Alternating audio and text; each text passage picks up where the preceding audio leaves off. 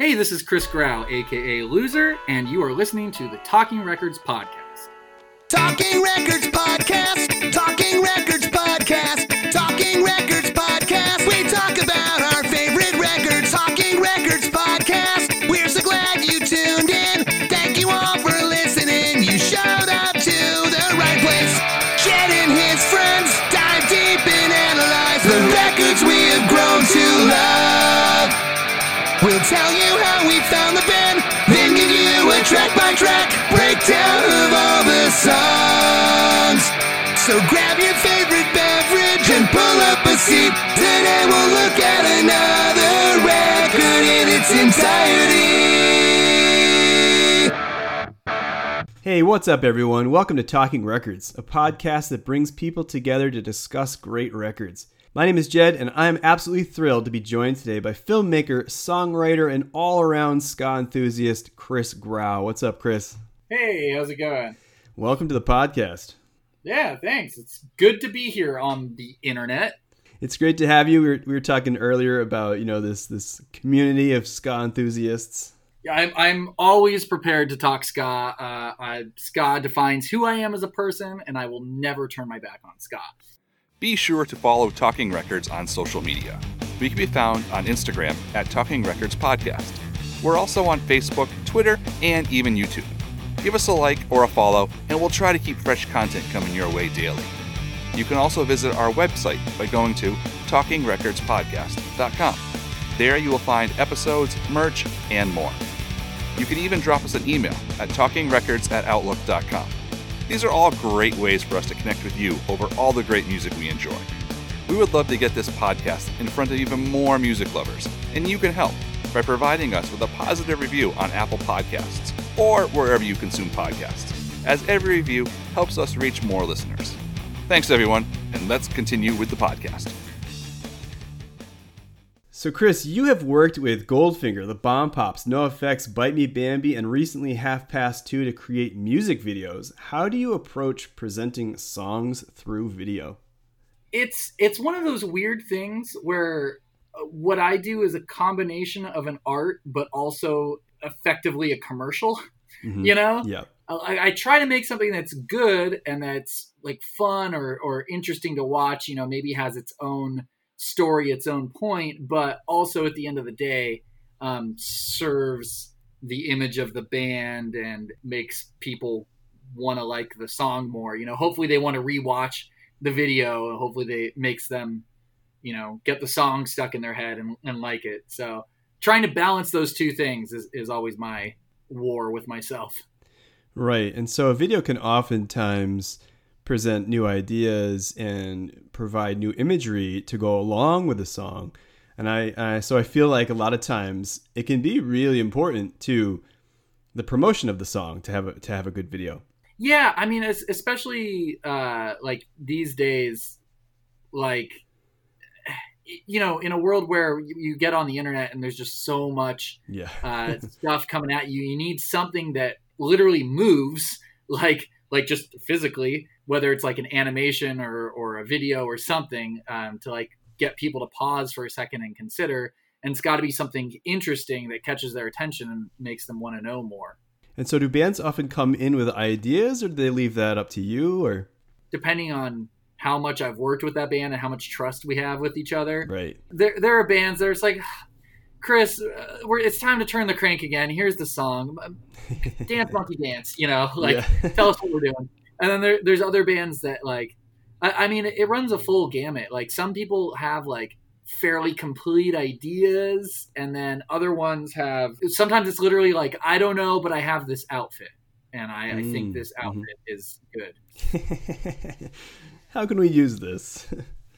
Yeah, but I mean, honestly, it's an important thing because I mean, image, is a big part of a band. It's an important thing. It lets people know what kind of a person you are very quickly. But also, like, if your uncle has an airplane hanger, like, that would cost most other videos thousands and thousands and thousands of dollars to get. So if we can get it for free for you, we better damn well use it. Yeah.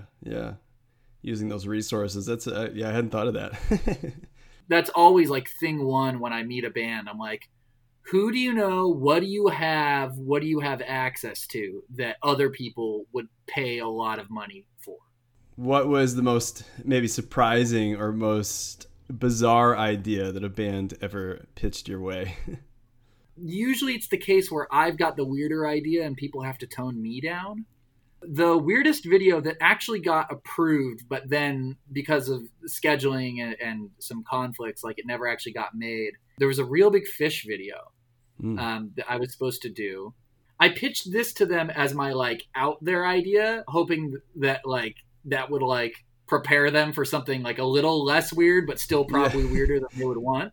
It was for their Christmas album a couple years ago. I can't remember the name of the song, but some sort of Christmas song. And my video was going to be that the band is going around robbing houses, kind of like Home Alone, Sticky Bandit style. Yeah. And then one time they're in the house, like doing all the robbing when like the family comes home and like a bunch of other family members too. And so then they just pretend like they were bringing the gifts that they were walking out of the house with, like, oh, hey, Merry Christmas. Right. And they end up like being in this family party. Like they're the whole time they're just trying to like blend in, but also like stealing the silverware and like making off with the valuables and stuff.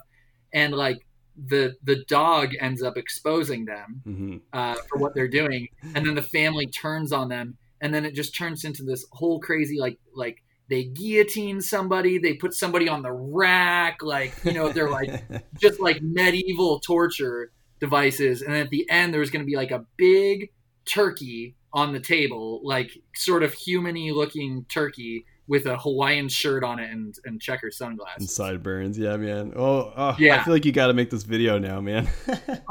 I want to make that video so bad. We were like so close to doing it. And then it was just like, it was all of a sudden it was like, oh shoot. Like when we had it scheduled, we picked up this fly out, we have to go do it. Yeah. And then we're leaving for tour, and it just never happened. That's a bummer. I did end up going on a Real Big Fish tour and doing a music video for them. It was kind of like a live footage-y style thing. But man, nothing like the Christmas medieval torture that could have been. Yeah.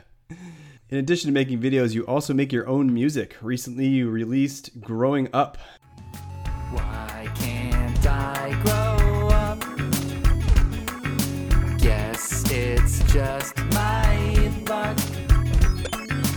Feeling like a kid inside doesn't chance to coincide with bones as old as mine. Can you tell us more about your music? I like video games too much, and that's pretty evident from the song. Yeah. Yeah. That's a little. If you've seen the video, you know what I mean. Right. Yep. Yeah, and I like ska music, and there are people that are blending those elements. You know, Bomb the Music Industry used some occasional like 8-bitty kind of sounds, and what do they call Wabi Sabi or something from Japan? They do like full chiptune that like has ska rhythms and stuff in it. Oh, that's cool. Yeah, I know there's I Fight Dragons. Yeah, I Fight Dragon. Like that band is great. You know, obviously like more on the pop punk side. I felt like there was kind of a specific lane of that music that I wasn't hearing that I wanted to hear. And nobody wanted to do it. And I've been trying to do it for the better part of at least a decade. So I finally was just like, you know what? I'm just going to do this myself. It sounds like fun. That's cool. Are there plans to release more songs, or is this it? Yeah, no, there's more in the pipeline. There'll be stuff coming out next year. I've got plenty more I'm working on. There'll be some fun special guests on upcoming songs, and I'm looking forward to it. I hope you are too. That's awesome. Well, you know, I feel like ska really lends itself to being available to be played in many different ways. I mean, there are so many different ways people are playing ska music, and so it was thrilling to hear your track, and you know the bloops and the 8-bit sounds in there, and you know, it instantly took me back to all the video games of my youth. Yeah, no, I mean, like it's this interesting thing where obviously what I'm doing leans kind of nostalgia heavy, but I'm trying to make sure that I do it in a way that's new. I think the last thing that I want to do is make music that's specifically old feeling, you know, and as much as I'm using like old technology and old sounds, you know, I'm trying to keep it fresh. Right. All right, Chris. Well, today we are going to dive into the Specials' debut album, their 1979 or 1980, depending on which side of the pond you live on, release, the self-titled Specials album.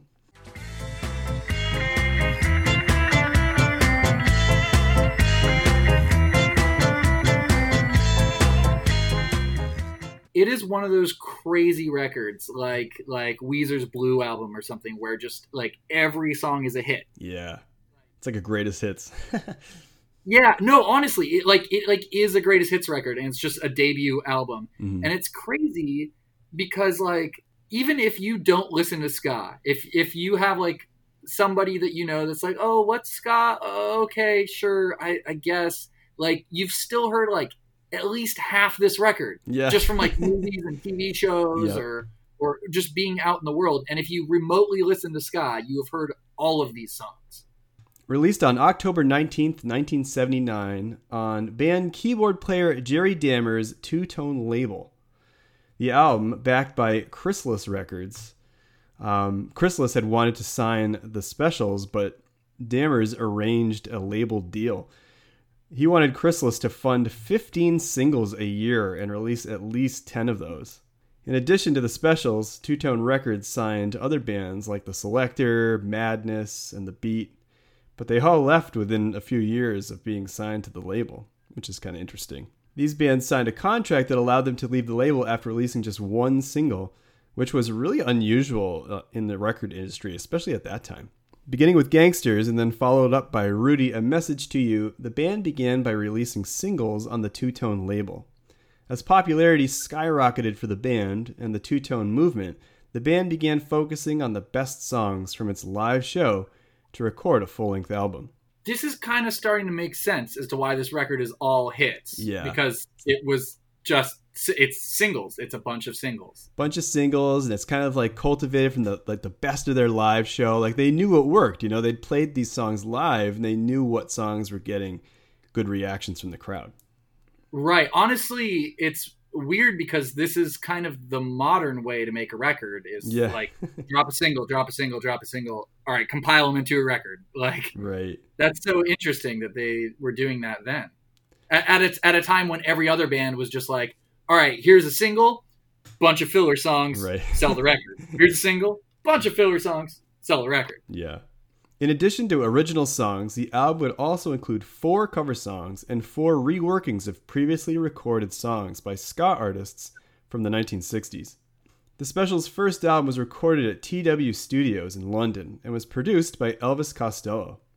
According to Dammers, in The Two-Tone Story by George Marshall, Elvis Costello was just someone who liked us and wanted to do the album. He just came to all our bookings. No one else did. He said he liked us and he wanted to produce us.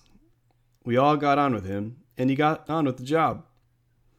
The album features Terry Hall and Neville Staple on vocals, Linville Golding and Roddy Radiation on guitars, Horace Panther on bass, Jerry Dammers, the band's leader and chief lyricist, on keyboards, John Bradbury on drums, and guest musicians Dick Cuthell and Rico Rodriguez making up the horn section. Going into the 1980s, social conditions in England were very tense. The country had been on a long conservative streak, with no end in sight. In opposition to the conservatism of their homeland, the Specials featured a racially diverse lineup, leading the two-tone ska movement of the late 70s and early 80s. All right, Chris, so I want to know, how did you get into the Specials? So I kind of came into them backwards from how you're supposed to, I think. I was a kid when the third wave of ska stuff was going on. So I first got into, like Real Big Fish and Less Than Jay, Goldfinger and all that stuff. And then, they were all talking about the bands that influenced them. And so I went back and looked it up. And full disclosure, to be completely honest, when I first heard the Specials and Madness and a lot of the other two-tone era bands, I didn't like it. And it's interesting because like I said, this record is so good. All of these songs are hits, but I feel like there's a really weird energy on the record. It's kind of slow. It's kind of empty. It's kind of vacant. And other than like Ghost Town, which is that even on this record? No. Not on this record. No. But yeah, so like other than that song, like most special songs, the recordings I feel like are just kind of weird, and I didn't really like them until I saw, and I'm trying to think of what the first like properly two-tone band I saw, like, and I cannot think of who it would have been, but I know I saw the Specials like in 2011, and once I saw it live, I got it. Like, it was faster, it was more fun. I understood, like, it was always hard for me to hear this stuff as dance music when it felt so like kind of weird, but then like when you hear it at tempo and the way they do it live, now it all makes sense to me. When I hear the records, I hear something that I like in it because I think it's referencing now what I've heard live. Right. Versus there are other records where like you hear the recording and the recording itself it just pops off. Like Ghost Town does, you know, like Ghost Town is so weird of a recording, but it's perfect. Right. And like you can't change it and you couldn't do it again. Yeah, it's really hard to capture that live energy on a record. And if you've ever watched any old videos of the Specials around this time, I mean, those videos and the performances on those videos blow the record away. I mean, they're jumping all over the stage, you know, Neville is bouncing back and forth, and it's just so different. Yeah, like Terry sounds like he actually wants to be there. Yeah. Like it's so like it's so different. And like if you go on like Spotify to listen to this record, it only has the remaster version that has a bunch of live tracks on it, which initially is weird. You're like, why is this record like 30 songs long or whatever? But like, yeah, those live versions, even though I mean they sound like live versions and they're also not exactly what I'd want to put on, but it gives you a sense of it because you're like, oh yeah, this song is like twice as fast as it is on the record. And it is like you catch some of that energy and like and it is a bummer that like you really do. And I mean it's true of a lot of bands that like once you see it live, like the recordings, whatever state they're in, are just triggering that reference in your head, and so it all kind of works, right? You know? Yep. But yeah, so it is sort of the great tragedy, I think, that these records, like, and a lot of records from this era, just don't like jump off the wax the way you want them to. Mm-hmm. Yeah, I mean, my story is very similar to yours in that I also worked backwards. You know, I got into punk first, then through punk got into ska, and was at first more into the punkier ska that was being played, and then slowly kind of got into the more, two-tone stuff.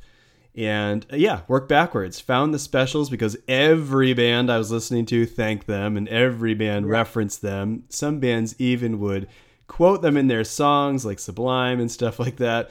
Would grab lyrics here and there. And so when I finally came back to the Specials, I just really got into it. I loved the sound. I loved like the English, like working class. This was music that was saying something. And though, I loved all those third wave ska bands, especially the more politically oriented ones, I found that I was really gravitating more toward these bands that had a message. They were talking about world issues. They were talking about people's relationships with one another. And that stuff just kind of landed a little harder. And so I really got into this record. This record is an absolute classic for me. When I started purchasing vinyl, it was one of the first records that I picked up. I was like, when I got it, I was like, I have it, I've got this classic record, and it's been an important part of my collection ever since. You definitely nailed it. I mean, like, these songs are so well written. Yes. That like that is the timeless quality, and they're sort of infinitely like coverable and replayable. Whether or not the production on this record. And so like Elvis, what happened with Elvis Costello? Like, why he's got records that are like alive and fast and fun. Like he must have been the one that slowed him down, right? If he's the producer on this record. I feel like I've read things where even the band have said, he didn't quite really know how to capture our sound. There's a lot of echo on the record where there doesn't need to be. I feel like they could have maybe, I don't know. I'm not a producer, so I don't really know like how a producer can capture what a band is doing. I know some producers do it wonderfully, and I know some miss the mark. It sounds like every single track, they were like testing ways that they were going to make Ghost Town work. Yeah. Yep. All right, Chris, are you ready to break this record down track by track? Yeah, let's just shatter this thing on a zombie's forehead, All right. All right, first up, A Message to You, Rudy. Stop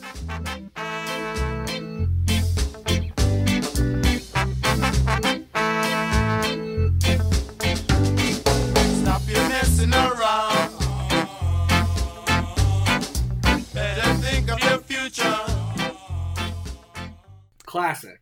Absolute classic. This is such a great song. What a great start to the record. This is a cover of the 1967 rocksteady song Rudy, A Message to You by Dandy Livingstone. Yeah. Like, I mean, it's a cool way to, I mean, obviously, like, they're kind of launching off a new sound. So, like, it makes sense to kind of, like, harken back, and, like, yeah. like a lot of the third wave bands that, like, punked up versions of two-tone songs, it's like right. a clever way to be like, okay, here's what here's what we've done to it. Yeah. If you like this, keep listening. And it fits right in with what their message, because it's a song about social unrest amongst the youth in Kingston, Jamaica. Right. Yeah. And then just they all got a little older and felt the same way in the UK. Right. Yeah. Well, in that time period, and then again in the late 70s, unemployment was so high. Oh, yeah. So, when the original came out, unemployed Jamaican youth sometimes found temporary employment from sound system operators. And what they would do is they would disrupt competitors' dances, which led to the term, dance hall crasher, which is pretty cool. By the late 70s, in multicultural Britain, the term rude boy had become associated with like street or urban culture. It was more of like a, like a style. It was Right. I like the line. So in the song they say, "Stop your fooling around, time you straightened right out. Better think of your future, else you'll wind up in jail." So they're talking to the youth and sort of giving them a warning. Yeah, I mean, it's the same old thing that that you always hear, parents say, or it's that timeless, like, back in my day, like kind of guy. Absolutely. Unusually, there is no single lead vocal on this song. Vocalists Terry Hall and Neville Staples' vocals are most prominent in the mix, but it's really a group message, and I guess it was like a peer group message. They all kind of sang it. It was almost like gang vocals, if you will. Yeah. Which is kind of cool. Yeah. Yeah, I hadn't thought about that, but yeah, you're right. They all kind of shouted at you the whole time. Yeah. It gives it kind of that like drunken bar sing along. Yeah. Just smart. Definitely, and I imagine that at live shows they must have had the whole crowd singing it. Right, especially as a cover song. So like, no matter who you're playing in front of, if you're a newer band as they were at that time, like your audience is gonna know it. Mm-hmm. Like that's a good idea. And also like coming back to like what I do as a video stuff, but also as a musician, like I feel like there's a strong like monkey see, monkey do kind of thing that we do with choruses of songs, which like the whole thing is very sing-alongable. So chorus or not, you want everyone to sing along. So like one trick that we'll do in like music production is like, you have a single vocalist through the verse, but then when you get to the chorus, when you get to the part you want people to sing along to, you have backup singers or doubles of the lead singer. So it sounds like multiple people are singing it, which makes you like want to also sing. It's like, again, like that sort of like primate response of like, oh, all the other people are singing, I should be too. Yeah. And like when I'm doing music videos too, one thing I'll try to hit is like, if there are the sing-along parts of the song, whatever I'm doing with the story, I'll try to cut to the singer singing those words so that you see them opening their mouth, and it increases audience retention of the lyrics there. Oh, that's awesome. Yeah, it sort of promotes that sing-along ability. That's cool. Yeah. It's like you see somebody singing at you, and like Like it's like when somebody yawns, like then you have to yawn. Like it's like a psychological response. Oh, dude, you're gonna make me yawn now. Yeah, no, exactly. I've talked about it. I've heard this. So, Chris, interestingly about this song, trombonist Rico Rodriguez, who performed on many 50s and 60s Jamaican recordings before moving to London in 1962, played on the band's version of A Message to You, Rudy, as he had on the original recording 15 years previously. So that's pretty cool. That is super cool. At that point, is it? Well, I guess it's just the trombone player. I mean, which is a mean thing to say, but it's that question of like, is it a cover when you bring in the original? Yeah, it's a good question. Yeah, as a former member of the Skatalites, a band that helped define the sound of ska. His appearance on the album, I feel like, considerably added to the album's credentials. He gave the band respectability in circles that maybe would have written Two Tone off as sort of like second, rate plunderers. Sure. So, but you get like the OG in there, and it lends the credence that it needs. Yeah, no, that makes sense. All right, man. Let's move on to the second song, "Do the Dog."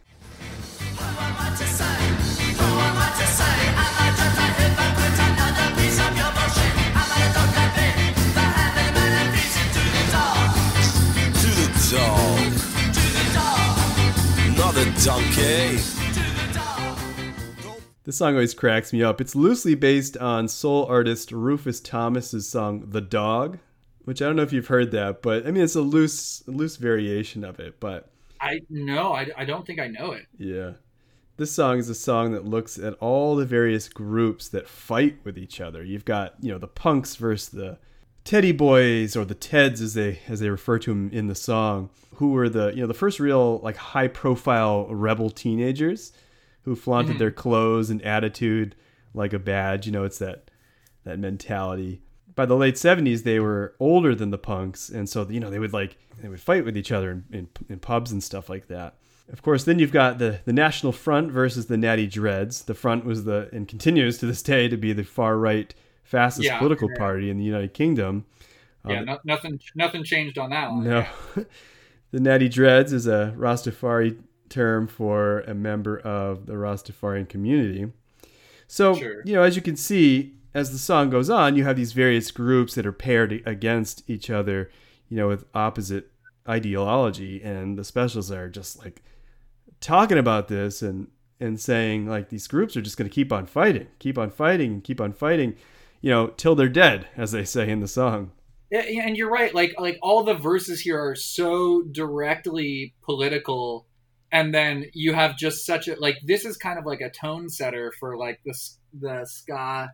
Of that time and to come, really, is that the chorus is then so goofy, like in isolation. Yeah.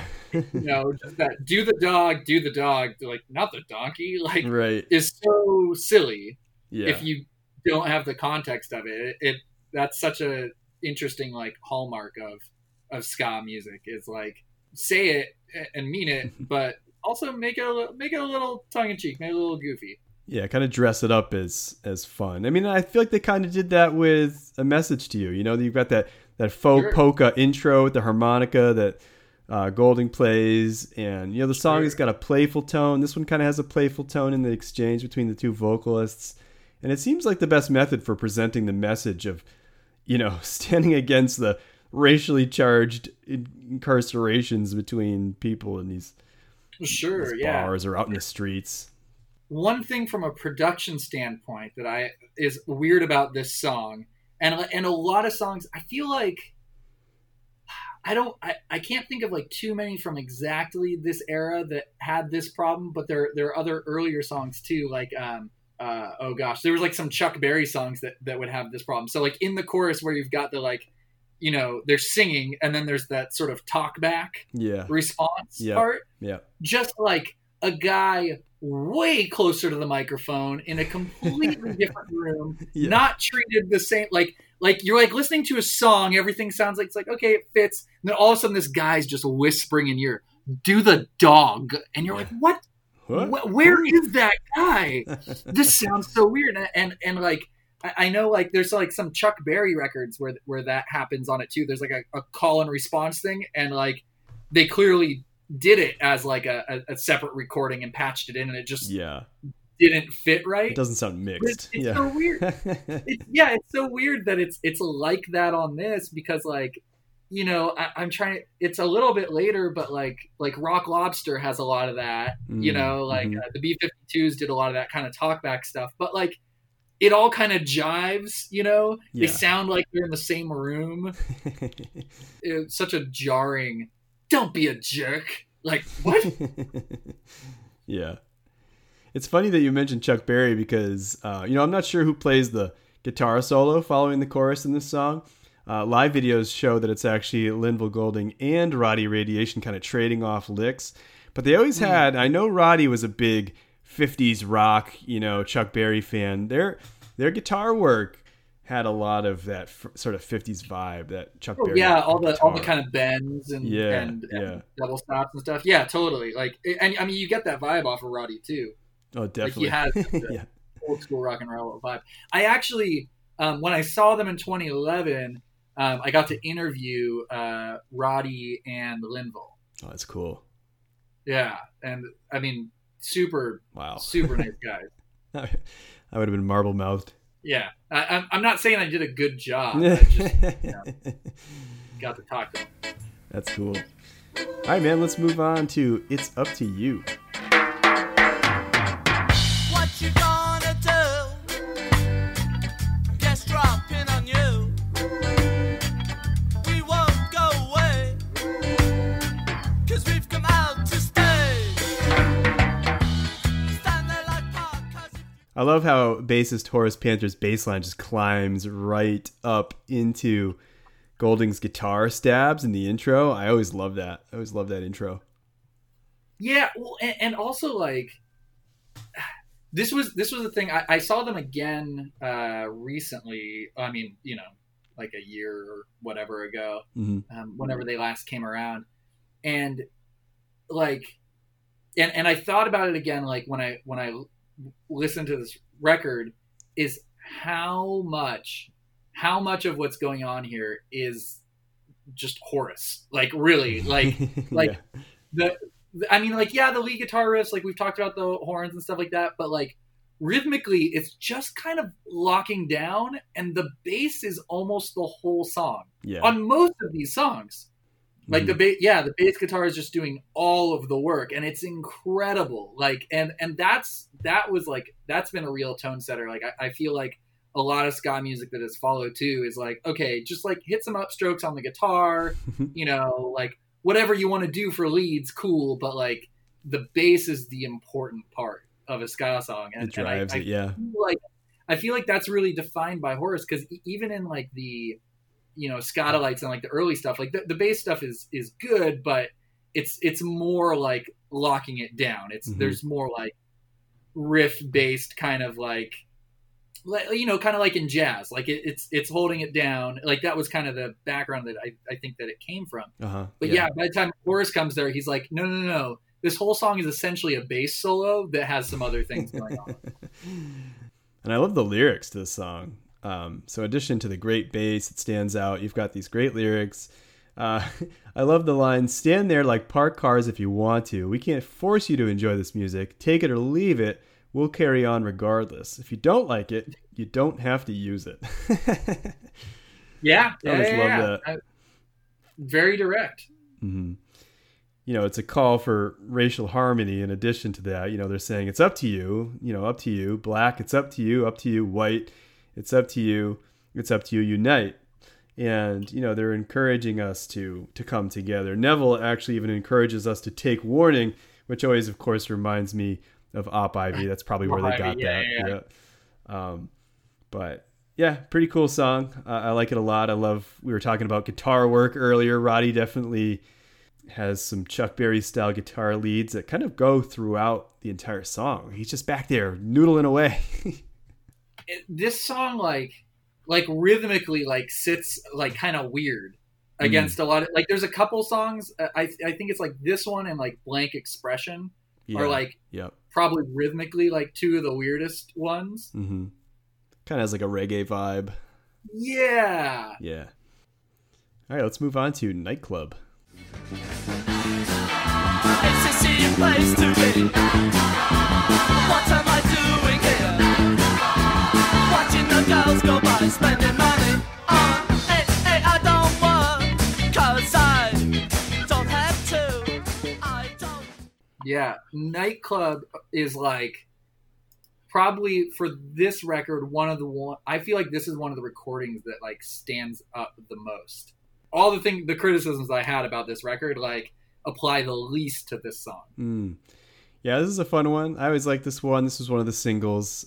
This is one that is kind of fun because it fades in with the crowd noise, like they're in a bar or something.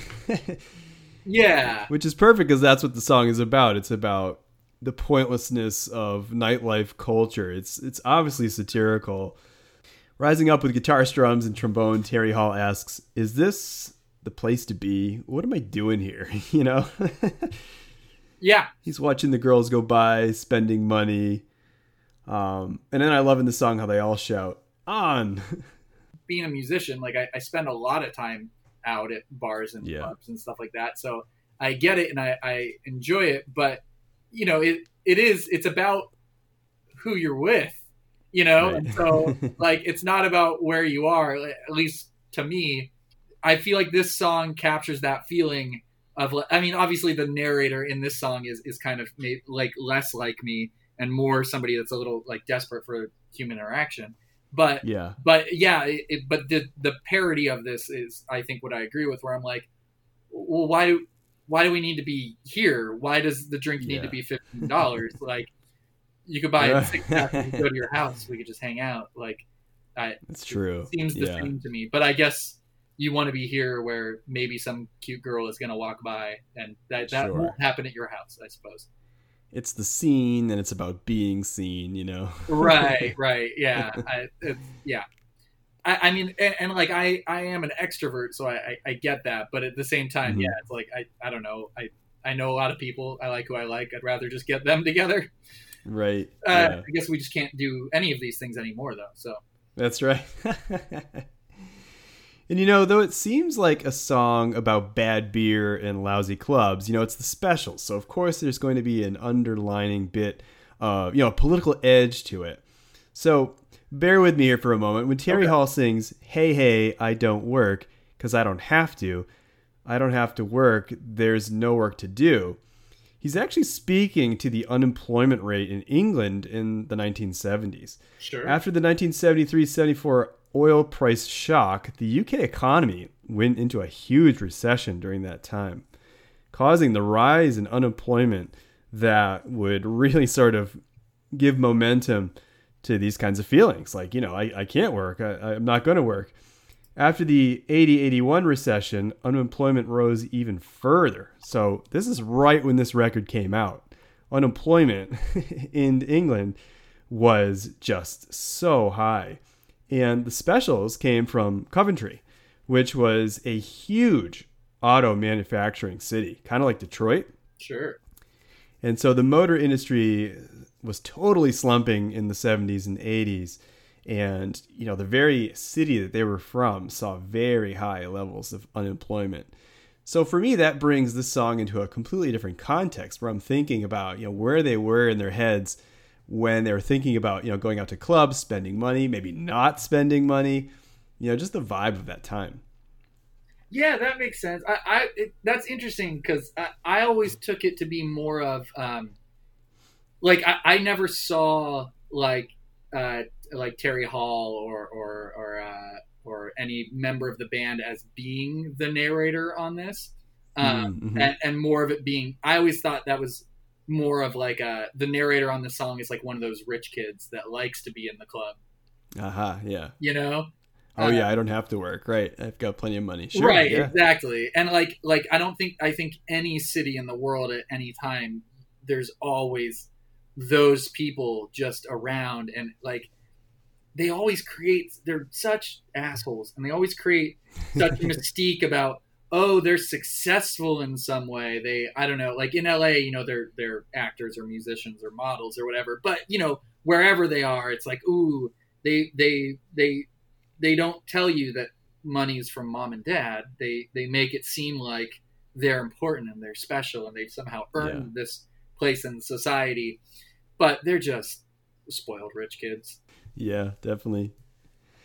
One more interesting fact about the song features Chrissy Hyde of the Pretenders on backing vocals, so that's pretty cool. I did not know that. That's really cool. All right, let's move on to Doesn't Make It All Right. Just because there's a reason, it doesn't mean it's understood. It doesn't make it alright.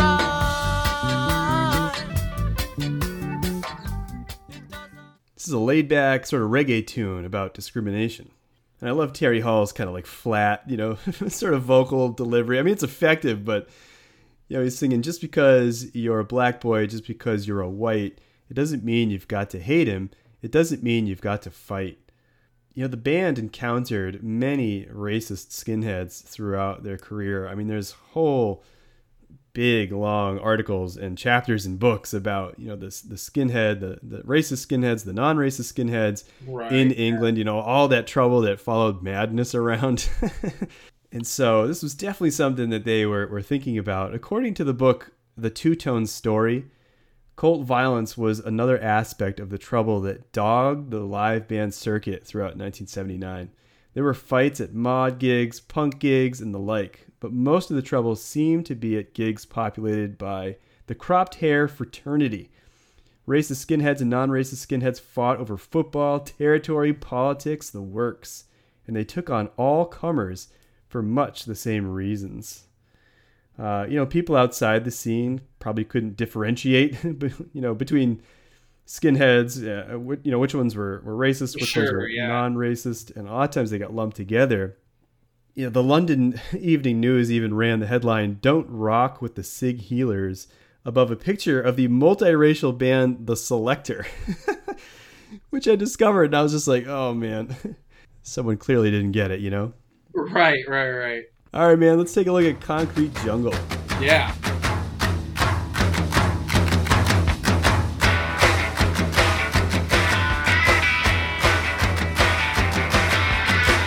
I'm going out tonight. I don't know if I'll be alright. The intro to the song is that very popular, like clap, clap, clap, clap, clap. I love that. Yeah. Just always gets me pumped up. That it seems like one of those things that must have like evolved at the live gigs. Oh, totally. Totally. That like had nothing to do with anything, but like they just kind of having fun. The song was actually written by guitarist Roddy Radiation Byers, and you can totally tell because of all the rocking 50s style guitar throughout the song. Yeah. He also takes the lead vocal on this one. Though Terry sang it live, so any video you see, it's Terry singing, but the recording is actually Roddy singing it. Interesting. Okay. Yeah. And I'm not sure if he was just shy or maybe he thought because there was so much going on guitar-wise, like he didn't want to have to try to sing it and play it. But he doesn't do it live. He never did it live. That is interesting. Yeah, like I would understand it more if it was kind of the other way around where like, Elvis or somebody at the label had said like, hey man, like there's already a voice. In fact, there's two voices. Yeah. That's like, people are here to hear somebody and you're not right. it. You can sing it live, but the record, it's got to be. So it's interesting it's reversed on that. Yeah, you've got two guys whose specific role in this band is to sing. Yeah, and they don't, because neither of those guys, like Terry doesn't play anything. Did Neville ever play anything? I think he just sang, right? No, he'd shake, like, I don't know, he was usually holding something, but like a tambourine or a shaker, but percussion thing, yeah, but like they weren't like playing another guitar or keyboard or something. So yeah, it's like if you sing the song, what are they gonna do? Right. Maybe that's why it happened. Probably like Terry a stage was like, decision. well, if you're gonna sing this one, I'll just go sit out the back. And then everyone thought that was weird, and Roddy was like, you can sing it live. The song is pretty consistent with the band's message about racial violence. Uh-huh. They sing, "I have to carry a knife because there's people threatening my life. I can't dress just the way I want. I'm being chased by the National Front." So there they are, mentioning the National Front again. This was clearly something that was on their minds during this time. Yeah. All right, let's move on to Too Hot. Too hot. This town is too hot. Now they're calling for their guns. So this was originally recorded by Prince Buster in 1966.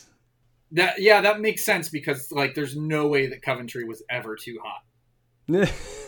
Like I have done UK tours. I've been out there and like, look, you guys might have one day a year that it's too hot, but there ain't enough time to write a song about it. Right. The one day. Yeah. This one's cool because, it features the dual vocal attack of Terry and Neville. Again, they're singing about the troublesome rude boy like gangsters. But, I don't know. This one is not probably one of my favorite tracks on the record. Maybe it worked really well as a live staple. In fact, I've actually heard live versions, where the pace of the song is bumped up just a little bit. And I feel like that's all it really needed is just a little increase in tempo. And it makes her, in my opinion, a more lively, more exciting song. Yeah, I mean, like, absolutely. Like, that is what I think is wrong with a lot of this record. Like, so much is too slow. I mean, even Nightclub is faster live than the record, but, like, the record version is fast enough for it to work. Like, most of this record, it's seriously, like, 20, 30 beats per minute faster, like, live. Mm-hmm. It's, like, significant. Have you ever checked out the Live at the Moonlight Club from 1979? It's on Spotify. And I just feel like, we're talking about these songs and the live versions. That live record is a great example of, these songs being bumped up a few beats, Yeah. They just have bite, they have a little bit more excitement to them. Well, and it's cool too because like it makes me wish that I was there because I mean, like there are very few live recordings where like the live recording is actually like a good enough recording to really work. I think there's probably a lot of like Grateful Dead fans that would argue with me on that. But I think the live recording, is about like it's like a photograph of a really cool thing that you wish you were at. It gives you a sense of it, but it's not like being there, of course. Yeah. But those recordings, and when I compare them to when I've seen the specials, because like seeing the specials now, Terry sounds a little bit like he does on the record. Like you strongly get the sense that Terry wishes he wasn't there, which is like kind of a fun vibe for the band somehow. Like just this totally disaffected frontman. Yeah. But those live recordings from back then, it's like, oh my gosh, he wanted to be there. Like, a lot of fun. Let's flip this record over and take a look at side B. Starts off with Monkey Man.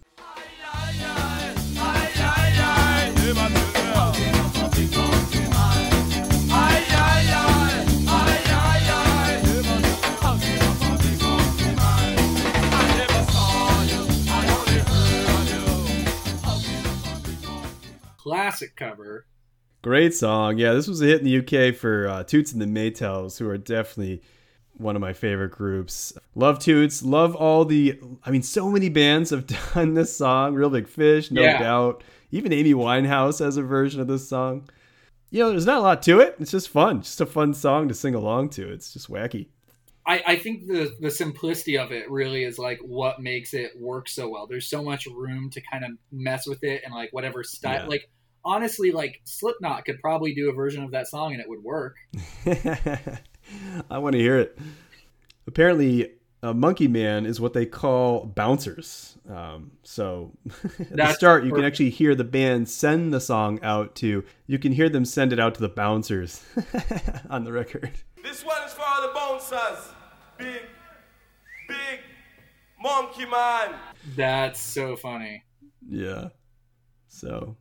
That makes a lot of sense. Like, and I always think though when I hear this song, of course, for probably your generation by the sound of it, our introduction to the song, which is Real Big Fish playing it and it appearing, of course, in the Rugrats movie. Was it the Rugrats? I was trying to think of what I was like. Wild Thornberries, Rugrats. I don't even know. It might be Wild Thornberries. You could be right. Was it? but it's something like that. But they're like in the jungle. I'm gonna look it up. Oh man. Fish movie. Yeah, what movie is it in? Oh, you're right. It's the Wild Thornberrys movie. Yeah. Oh, I'm embarrassed that I know that. Yeah. No, dude, you nailed it. That's funny.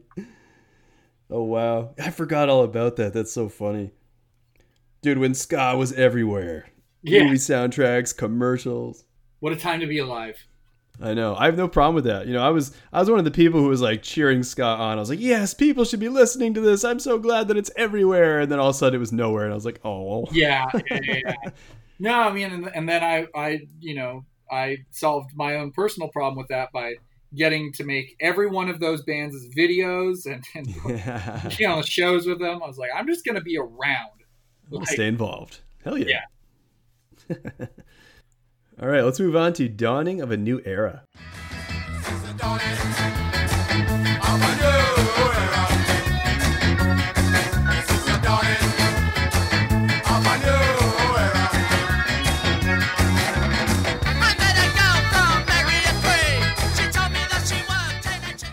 Such a good song. This is an awesome song. It's just an upbeat ska tune. It's got kind of funny word like lyrics too. It's like this dystopian society. Yeah. Where people are depraved and separated by areas, you know. Yeah. It's kind of funny. He's talking about meeting a girl. The band explains, had to walk her home through Area 6. This is the dawning of a new era. Sticks and stones may break my bones. In Area 6, they throw bottles and bricks and kicks. So, it's a bit lighthearted, and they're talking about breaking into like a flat or an apartment, drunk, falling asleep, only to wake up and realize that they're actually in Area 7. So they're not even where they thought they were. Just kind of a weird song, but a lot of fun. Yeah, it kind of gives me vibes of like a, and I know they're not from there, but like a Northern Ireland kind of thing. Belfast, like you have the city broken up into the different sections based on who you are. And it's like, like you're in the wrong part of town. Fun song, and like a lot of these songs, it's got the big sing-along chorus, and it must have been a lot of fun to just bust the song out and have like the whole crowd chanting it back. Dawning of a new era. Yeah, and like I mean, for music, like this was the dawning of a new era, and I feel like I can't think of where, but like this song I feel like has gotten some placement in like television and film, right? Oh, I'm sure. Yeah. Like it fits that vibe so well. Mm-hmm. All right, let's move on to Blank Expression. Snow is falling all around. 7 o'clock and the roads are blocked. So I walk downtown. There's no one around. Speaking of vibes, this one starts off with like Christmas bells or something. I guess trying to capture like a wintry image in this one. Yeah, it's super weird. Like rhythmically, they have those callbacks that like where did you get that blank? Yeah. If I recall, I think it's like kind of stereo split or something too. It's like mm-hmm. One of them's like in one ear and one's in the other or something. But like. Yeah. And the timing on it's so weird. It's like the callback guy is just late on everything, and it like I'm not sure who's singing which part, but it sounds so like I don't know. It's a very interesting approach they took to this one. Well, I've watched videos of the song, and I've seen Neville doing that. I've seen Roddy doing the backup vocals, but you've mentioned a few times on this podcast already that Terry Hall just like stands there with this like blank expression on his face in these videos. And, the whole band is like jumping around and dancing behind him. And he is like a statue. I actually saw, it was on ABC News around, I think it was like 2010. And the interviewer actually asked him if he was biologically capable of smiling. And Terry actually responded, he kind of smirked and he said, I never felt it was necessary. But in the same interview, he later went on to kind of explain that he would eventually get diagnosed as a manic depressive. That makes a lot of sense. Yeah, and bringing the specials back together again. Recently, they just did that album Encore. Yeah. Was actually a really big like therapeutic step for him. Oh. To kind of like balance himself out. So yeah, it's kind of interesting when you know that context and you look at old videos of him where he's just up there like frozen on stage, just staring off into space. Really. Yeah. I mean, the few times I've seen them recently, you know, that is how it's been. But then also, yeah, I mean, you hear those other performances where he's all over the place. So.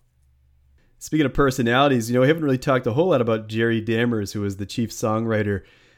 He wrote this one, and, you know, while they have a lot of songs about race and politics, every once in a while you get a painful breakup song, and that's what I think this one is. He's talking about bumping into his ex at a club. You know, he's saying, "You look at me, girl, as if I was some kind of total stranger." And it's almost like her indifference to him, like bumping into him and just kind of walking away is what hurts him the most. Who hasn't been there? You run into somebody you were once close with in some way out in public, and they either pretend not to see you or you pretend not to see them. He was an interesting character. He was really the main force behind the band at the time. You know, and I know the least about him because he's not been with the band since I've been alive, I guess. So yeah, but I know that he's really important. You know, like. People talk about him in like the Two-Tone label. Like, do you know anything about like what's his deal? Why is he not with the band anymore? Like, what is he up to? Well, it's funny you should mention that because you were talking a lot about Ghost Town earlier, and that's a very experimental song, and that was his deal. Like, he wanted to keep pushing, you know, the experimental sound of the band, and I guess he got too weird for the band. You know, he's kind of a weird guy as it is. He was missing those two front teeth. I don't know if you've ever seen pictures of him. Yeah. He'd always like, you know, have that big grin with those two missing teeth in the front, and I guess he just got too out there, too experimental for the band, and eventually ended up parting ways with the band. I don't know, either to focus on Two-Tone. I know that he took issue with, you know, how big the band got and how big Two-Tone was getting. Like, it was kind of out of his control, and he just kind of, I don't want to say imploded with the whole thing, but he just kind of came reclusive, and He's the artiste. Yeah. Got it. It's funny because I always pegged that for. I mean, and now with the information you've given me, it makes sense. But I always pegged Terry for being that guy because, you know, he. I know that he was part of the reason the band didn't get back together for a long time because he didn't want to do it. Right. Yeah, he was out of the band after the second album. They tried it without him at some point. I think like the Neville Staple era, there was like that revival that Neville Staple did, which I almost got to see, and and so I always thought that, and then the fact that he so clearly doesn't want to be there on stage, so I always figured it was him that was sort of the like withdrawn recluse. But that's interesting. It's Dammers, okay, or maybe both. Could be both. All right, let's move on to Stupid Marriage. Order! My name is Judge Roughneck, and I will not tolerate any disobedience in my courtroom. Rude boy, you have been brought in front of me and tried to smash in this woman's window. This song draws from Prince Buster's hit Judge Dredd, where Prince Buster acts the part of Judge Dredd, presiding over court. In this updated version by the Specials, Neville Staple plays the role of the judge, and he's, you know, Judge Roughneck. And I love how he's talking in the background, and he's just talking along, and the background vocals are like, he's tough. It's a funny song. I mean, he's like handing down his summons over the ska rhythm. It's pretty cool. Yeah.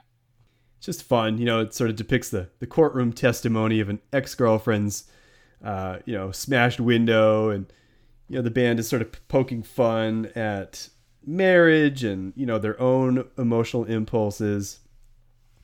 There's a line, he thinks that she'll be happy when she's hanging out the nappies. If that's a happy marriage, I'd prefer to be unhappy. Again, just kind of like a fun, lighthearted take on that song. No, yeah. It's this is, I think, maybe the other one on this record that is like, again, like still objectively a good song, but a low point on the record for me. Right. But yeah, it's good. It's more of like it's recognized mostly for the novelty of the whole, Judge sequence. I mean, it's got a cool like keyboard part in it, but other than that, yeah, it's not really. But yeah, like it is. I mean, it is a little different for them as far as being like a linear narrative and stuff too. Like their songs that they do well at are a little more. What do I want to say? Like environmental in scope, like painting a picture as opposed to telling a story. Right. Yeah. All right, let's move on to Too Much Too Young. You've done too much too young. Now you're married with a son when you should be having fun with me. We don't want no more picnic. So, Chris, this is a song I absolutely love, but I don't love this version. I feel the same way. I love the song. It just goes on too long, I think. It's very long. Yeah, it doesn't go anywhere. It's great when they shave it down to the 2 minutes that they got it down to for the EP that they released after this record came out. But this version is like 6 minutes, and I love it, but it definitely gets repetitive. Yeah, because it just kind of, it's like every time you hit that turnaround, the bow, bow, ba ba ba ba ba, you're like, oh my gosh, we're going again. Like, here it comes again. Yeah. Yeah, no. I'm not sure why they made it so long.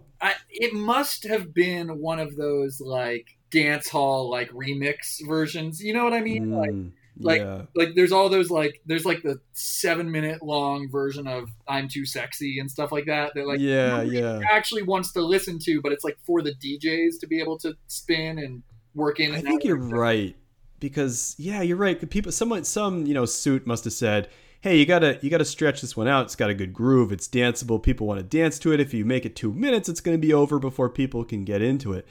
And they must have been like, all right, well, we'll make it 6 minutes long. But in reality, it's too repetitive.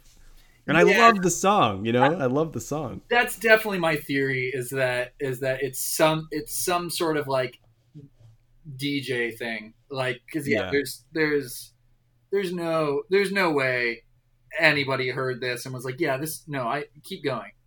Yeah. Let's add an additional 4 minutes to this thing. Yeah, but again, so good for like 2 minutes.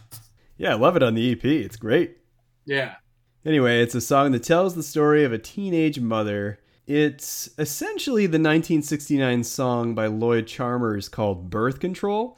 He was actually kind of a controversial artist. He had a lot of, I guess, coarse language for the late 60s.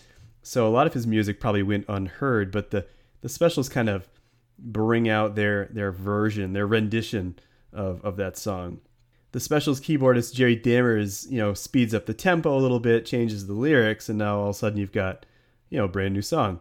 The lyrics talk about a gal who has had a child early on, and she's the object of songwriter Jerry Dammers' affection. He states, now you're married with a kid when you could be having fun with me. The band want nothing to do with the pickney or kid. Pickney is the slang for kid in England. Okay. And, that makes sense. It's just kind of a fun song. I love the line, ain't he cute? No, he ain't. He's just another burden on the welfare state. Yeah. I mean, like, and this is definitely one of those songs where it's like, it's awesome. And I think we all feel that thing, but also like, just because somebody gets married has like the person he's disrespecting in the song is probably this. I think the subtext here is that person's probably much more mature and more balanced in their life than our narrator is. Which is fun, but again, also we've all felt the way that this narrator feels, but also, there's nothing wrong with getting married and having a kid. So the English version of this record does not have this next song on it. I have the US version, and I'm glad it's here. Gangsters.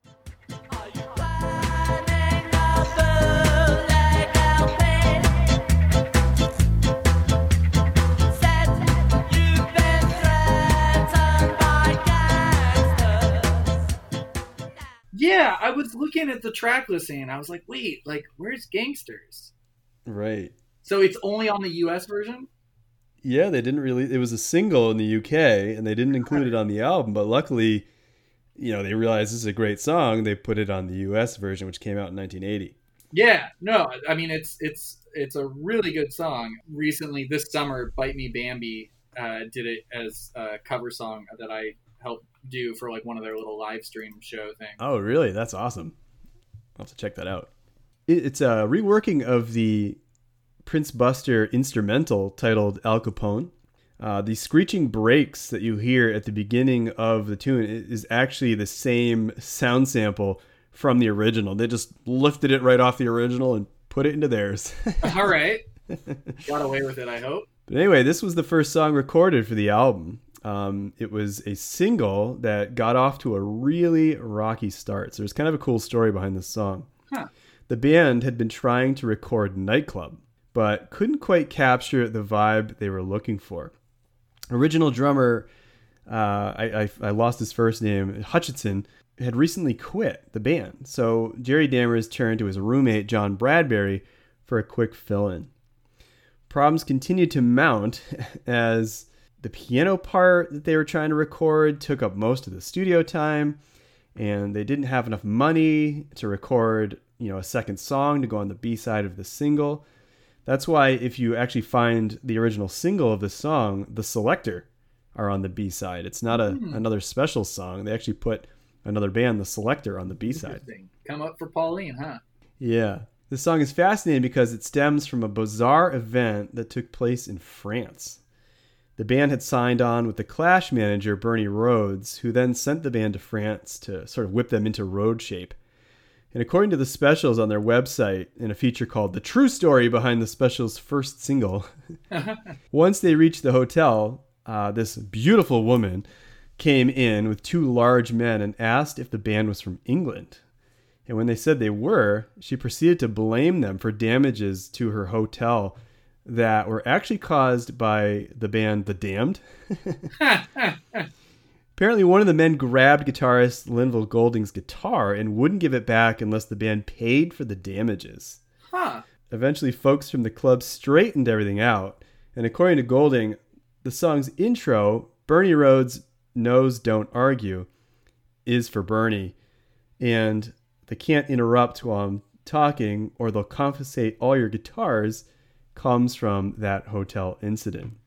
All right, that makes sense. Yeah, I have always been confused by the narrative on this because, I couldn't tell what direction it was coming from. And that makes sense. There's a lot of references to this event, which was, kind of just a closed event to the band and the people involved.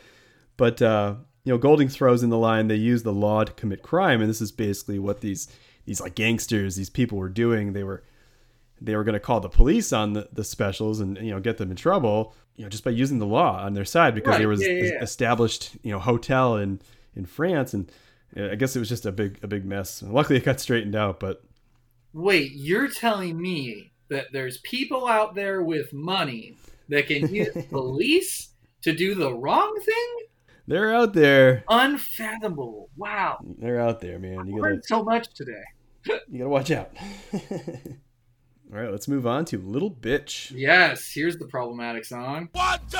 If you ever hear us now in the night, your body starts to sweat, you shed your shivers in fright. You know it's different, your mother, she hates your guts. She knows that you love her, so she holds you tight all through the night until the broad daylight. This one is problematic. When I first got into this record, this was actually one of my favorite songs on it. I love the energetic pace of the song, the sharp guitar sound, the way the great horn line kind of rises up, dodging between the lines. I mean, just thinking about it right now, I'm like rocking in my seat. Oh, yeah.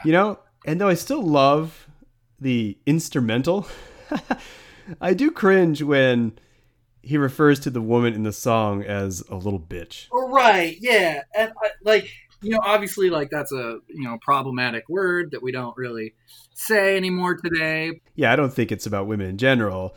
I've never really picked this one apart, but yeah, I mean, it's just a derogatory term for women. Yeah, I'm not gonna defend it. You know, I mean, everything that you've said, you know, obviously Right. true. I think Rancid was obviously inspired by the song when they wrote the verses to Time Bomb. Yeah. Big D's version of this song is incredible. Oh, that's right. Yeah, they do have a cover of this one. Yeah, I do really like this recording, but I think that might be mostly because I have seen it live now. My earliest memories of this recording was comparing it to Big D's version, and I liked Big D's version a lot more back then, but now I like them equally but differently. But Big D's version is so wild and so fun, and It's really this version, tight. It's really you know, sharp. Yeah. sticks a little straighter and on the beat. Like, I mean, like Yep. the criticism I've had of this record the whole time, but like Big D's version is probably a little more faithful to like the Specials' live version, but you know, obviously taking it further because it's done 20 some years later. All right, let's close it down with You're Wondering Now. You're wondering now what to do. Now you know this is the end. You're wondering how you will bear. Yeah, like what an excellent outro, you know? What a great closer. Yeah, I love this as a closer. This was previously done by the Scatolites with Doreen Schaefer on vocals. The Yeah. song actually dates back to 1966 by the Jamaican songwriters Reuben Anderson and Joanne Dennis, or as they were known, Andy and Joey. So it's a well-known, well-traveled song, and it's very fitting at the conclusion of this phenomenal record. Especially like After Little Bitch, like, you know, Yeah. the whole thing builds all the way up to that, and then just like this is like exit music, you know? It's like Oh, totally. all right, everybody go home. You're wondering now. Playing you off the stage. Yeah, it's what amazing placement. Curtain has fallen, now you're on your own, I won't return, forever you will wait. Yeah, and like I think this is one of the songs that like plays well at the tempo it's at. It doesn't need to be fast. It doesn't need to be. Yeah. Yeah, this is probably another one of the ones where this recording is like very good. Like it doesn't suffer as much, I think, as the rest of the record. Good closer, great album. Let's take a quick look at the artwork for the record. I mean, it's just an iconic album cover. Yeah. It's got the group. It simply displays a checkered board at the top. It's got the title, Specials.